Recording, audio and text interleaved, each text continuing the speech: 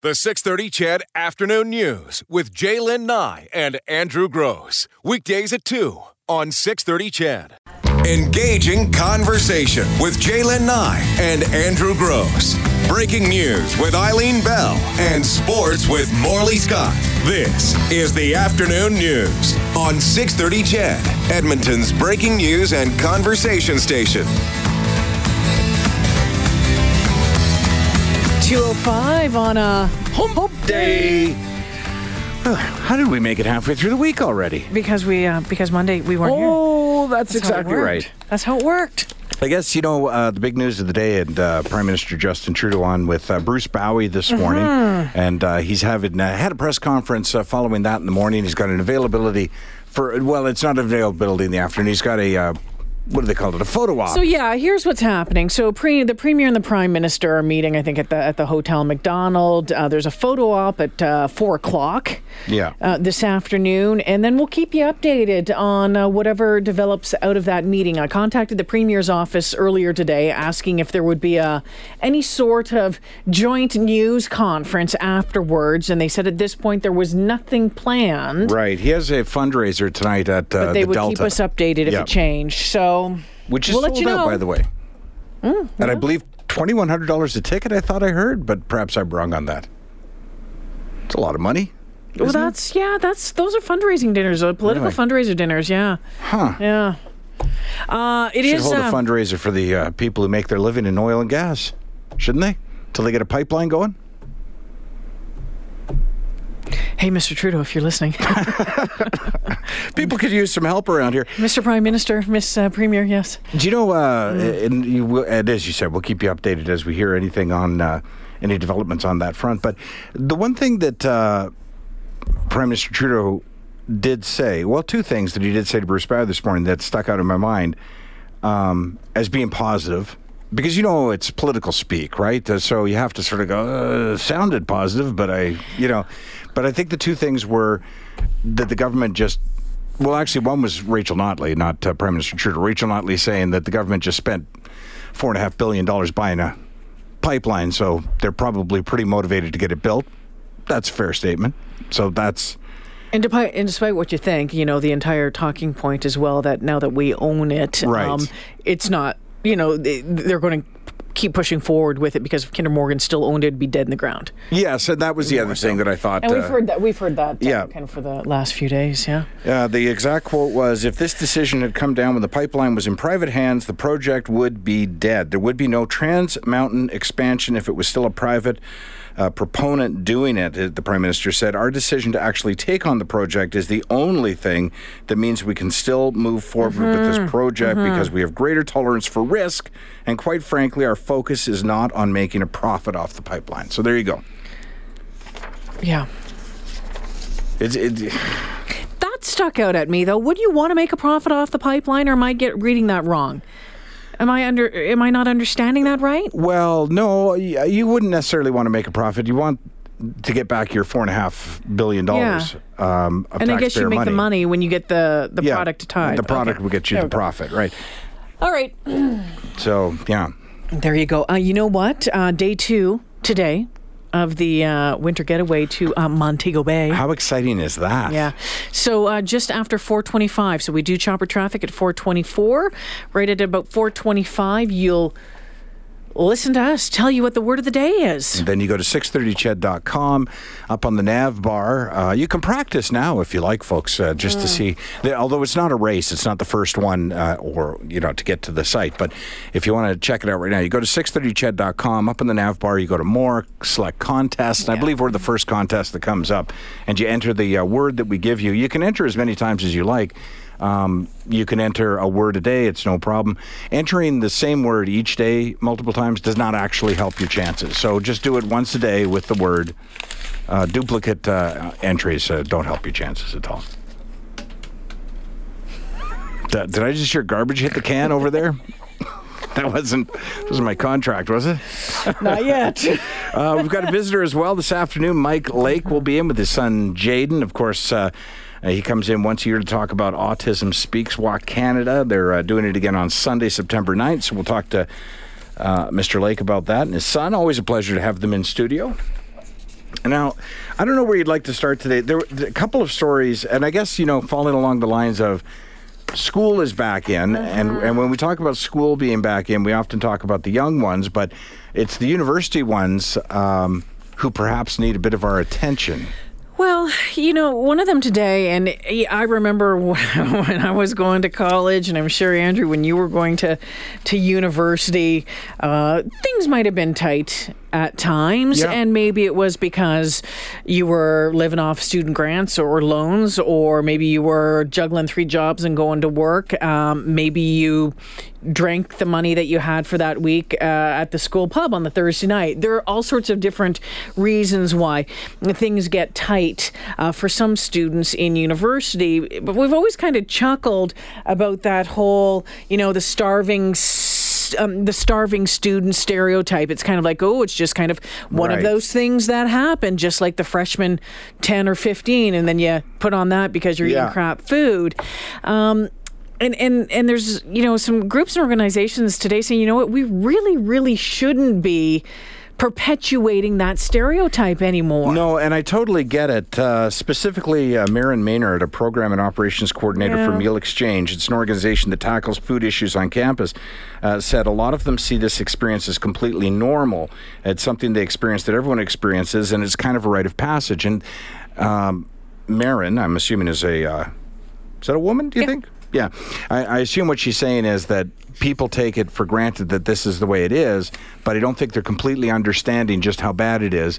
And when I think back on university years, and certainly I ate those bowls of, soup that you microwave down at the, down at the kitchen, and I ate a lot of craft dinner and that kind of thing. But it's much worse than that now, because at least on my campus, which was Dalhousie in Halifax, there was no food bank because there was no need for a food bank. I don't ever remember a food bank at the college that I went to. But I know here at the U of A, there is one, and it's used a lot. A lot. And there's programs throughout various campuses across Canada of food exchange programs where, people can come in and take what they have excess of and trade it for something else. But I think it's wrong, and as does this report or study suggest, I think it's wrong to just say, kids will be kids. Well, that's just the way it is. It'll toughen them up for the real world. Right. It shouldn't honestly be that bad. And when it comes to, before anyone texts and says, well, maybe they better stop spending their money on beer or whatever, the social aspect of university and college is really, really important as well. And the pressure and stress that's placed upon a young adult trying to get through school at that level. And I remember having this argument with my parents at the time, but there's a lot of stress there, and socialization is a big part of going to university, and getting out for a beer or two is I think, pretty important. And, I remember saying to my dad, he wanted me to do something one time, meet him for supper, and I said, I can't. Like, I've just got so much going on. And he said, well, welcome to the real world. Like, we all have jobs. I remember him saying that to me, right?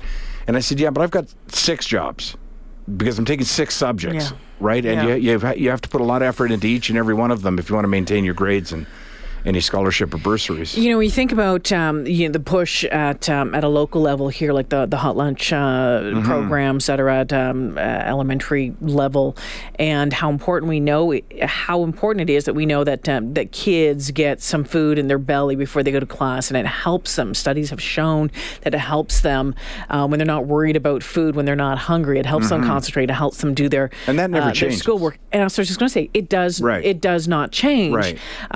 Again, I mean, the circumstances might be different based on why a kid in grade 2 isn't eating breakfast compared to why a first-year university or college student, or a trade school student isn't eating breakfast. But the importance is still there, that they get some good food in them. There was, some kids talking about that milk. They found milk so expensive that they've shifted their sleeping pattern so they don't eat breakfast. They considered it a luxury. Yeah.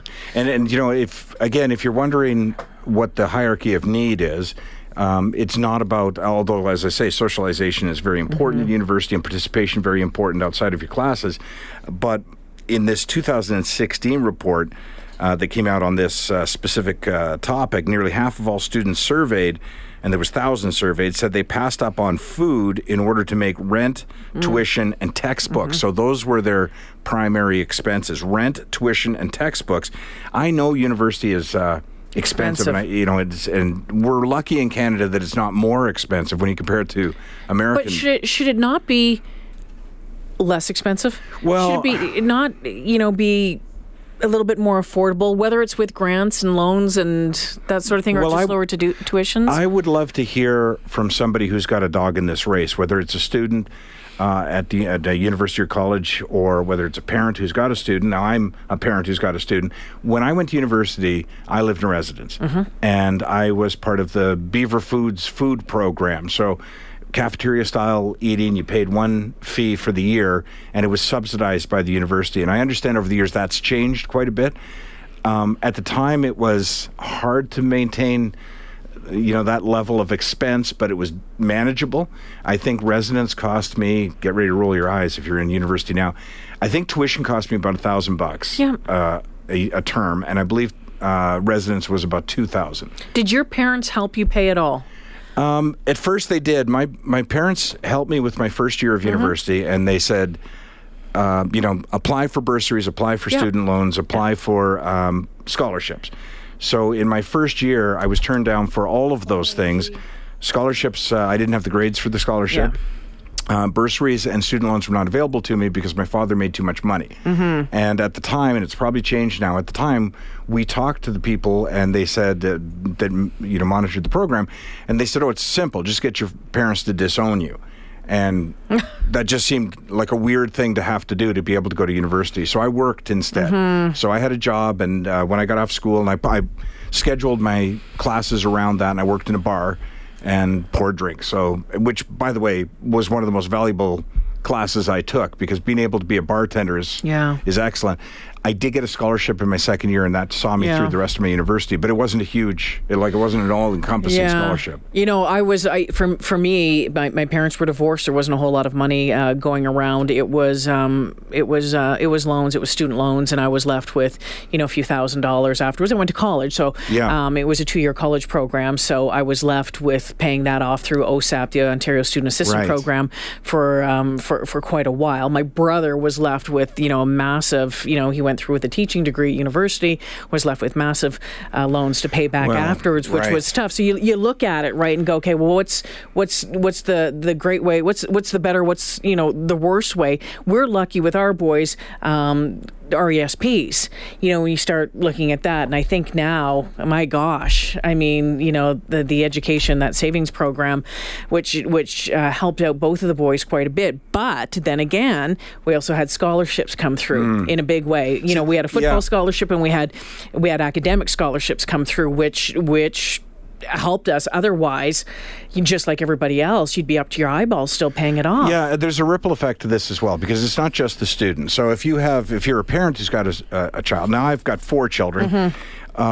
Honestly, I'm not going to lie to you. My 3 fears in life financially are that all 4 children get married at the same time, or and need a wedding paid for. All 4 want to go to university and need help, or my roof collapses. Those honestly, because I just think I don't know how I would handle that financial burden. So, in the case of the Bigs, the 2 older kids down in Calgary, they both went to college, and I paid for that. But college was significantly less expensive. It's different than university, right? Well, and it certainly was, and for me, like 20, 30 years ago as well compared to now. Yeah, and they did it several years ago as well. So with Maddie, she started her own business rather than go to school, and Hunter's the only one who actually went to university. But I honestly, I still dread this time of year, because within a couple of days, Hunter's going to tell me I need to send $3,500 to the U of A. Yeah. It's a lot of money. Yeah. It's a lot of money following the summer. And the thing is, too, and, Bill, we'll get your phone call, in just a second. You start looking. I did not work through college. I didn't have a vehicle. It was really tough for me to do it. I tried to work. The waitressing thing didn't work out for me very well. I'm surprised. Both of the boys worked throughout university, and they did. And it was, again, working in the bars, working in the restaurants, doing whatever they could to make it, and whether it was, helping money towards tuition, or, covering their food bill, covering res bill, whatever it was. But it was an important aspect of it as well. But sooner or later, it's like, gosh, you're juggling so much, especially if you have a heavy course load. Right. It's a lot of pressure. And there's other studies that, take a look at the mental health of students and youth in general and how it's suicide's on the increase and mental health issues are on the increase.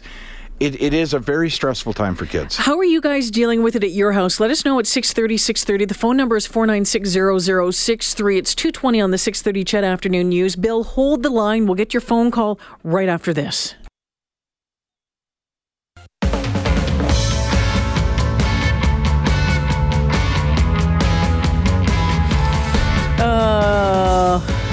Rocky Rose from St. Paul texted and said, yeah, that's the price you pay for wanting a higher education. No one forced you to go to school. Well, you're absolutely right. What a better world it would be without doctors, lawyers, and professionals. Hi, Bill. Hello. Thank you for holding. Well, you're welcome. My daughter will get her 4-year degree with maybe $5,000 in student loans because she worked full-time the whole time. And the reasoning we gave her on that was, look, lots of young guys are out there working 12-hour shifts. You can do it too. Just because a good chunk of your stuff is unpaid, it pays off down the road. But she also saw, and I've seen other stuff, she sees that university is overpriced, partly because they've stuck to the old brick-and-mortar model. The internet should have revolutionized getting a university degree. Well, let's talk about that for a second, because I'm curious about this myself.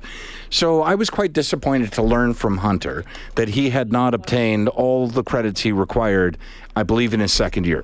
He started a course, dropped out of it, couldn't get into another course, so he was short a credit. It happened again in his third year. So as a parent, I'm like, okay, what's your plan for, making that up? And he said, I'm going to take them online. So he took them online over the summer, got the credit. Well, the cost was the exact same. It's like, how is that possible? Yeah, that's just profiteering, quite frankly. The brick and mortar approach is way more expensive than it needs to be. And the other thing that is really a driver of cost of university is that there are heavy layers of unnecessary administration that these places don't need. They're only there because the money is there. If you look at the rate of inflation going back to the 60s or the 70s, the costs and the burdens within the university system have accelerated at a rate far outstripping inflation. And it's because the student loan money has been there to support those fattening costs. And that's another aspect that needs to be looked at. Either reduce the availability of some of the student loan money, or we got to tell universities that they've got to cut back on what they pay professors. They're really just high school teachers with a fancier degree. Well, they might beg to differ. Yeah, I think professors would take exception to that. But we get your point, though. Your point, yeah. Thanks so much, Bill. There you go. Okay, so it's 2:25. Listen to this from our text line, 630. Very lucky to be a physician for 6 years now, but still have six-figure debt remaining after having paid off government loans. We do not go on vacation unless we stay with family for free, and the vacation is Calgary or Brandon, Manitoba. Jobs during undergraduate and medical school as much as possible. We don't buy new clothes. Kijiji and Facebook have furnished our house and clothed us. Luckily, I had a scholarship to help, but I can't imagine the struggles others have if I'm struggling. Frankly, that happened to me as well. After I got out of university, I had no student loans, but I did have debt, because that was the other aspect of it, is that they encourage you to take credit. They were, all the credit card companies were saying, credit cards, yeah, you're a student and you're graduating, and here you go. Yeah, here's your credit card. And I blame no one but myself for this, but I got myself into heavy financial debt that followed me. So I escaped the student loan problem, but the debt from credit followed me for years. It's, yeah. I can remember, and this was, I graduated from college in 1991. and I was working in Regina at Global Television, and I got a phone call from the OSAP people saying that they had redone something to my loan, and it was originally a bursary that you don't have to pay back? It's usually a bursary and a loan, so there's a portion that you don't have to pay back. Yeah, so the bursary was what I had been given, and they had changed it and now said that I had to pay it back 8 years later. Yikes! And then they started calling me at work. They started calling me at work. I know. I've always said that whoever... And I said, how can you change? How can this be done? But apparently OSAP was being privatized and all. There was some craziness going on. Same thing happened to my brother, but it was like at the end of it all, you can't get blood from a stone. Let's work out an arrangement then. Mm-hmm. I will pay you back $100 or $200 a month. I was making, $2,000, $3,000, $4,000 a year as a news anchor in Regina in the late 90s. I didn't have any money there either, but let's work it out. But they called me and started threatening me at work. I was like, I couldn't believe it. It's funny. I've always said that you should take Canada's most wanted list and give it to debt collectors. The student loan people. Because they will find you anywhere on the planet. And they'll just phone like out of the blue. Yeah. Like, how did you get this number? Yeah, it was scary. It was off-putting. It was okay, but don't threaten me. Let's just make a plan now. I'll pay you back the money. Mm-hmm. Oh my gosh, I'll never forget that day. I mean, everybody does it the way they want to do it, and nothing's right or wrong. And I've said it before, but our arrangement, because Hunter was the last of my children and the first to actually go to university, and my deal was, I'll pay for your education as long as you'll go to university, but you have to have a job, and you can keep that money, but you have to have a job. And I don't want the money towards his education. And again, the reasoning behind it was this. I want him to end up at the end of 4 years with a degree, with some savings, and with some job experience. And with those three things, he should be fine. How is that Hungarian philosophy course going that he's taking? What was it? Norse? I don't know. It's a BA degree, right? And listen, it's my son, but, back in university, we kind of made fun of the BA guys. We called it Begin Again, right? I was in a business program, but he does take, I'll tell you this, though. He is a whiz at Trivial Pursuit. Like, he's the guy you want on the team. If you're you and Carol. Yeah, if you're in a pool on a cruise ship and you want to talk about ostriches or just the most weird, bizarre stuff, he's your guy. The 6:30 CHED Afternoon News with Jaylen Nye and Andrew Gross. Weekdays at 2 on 6:30 CHED.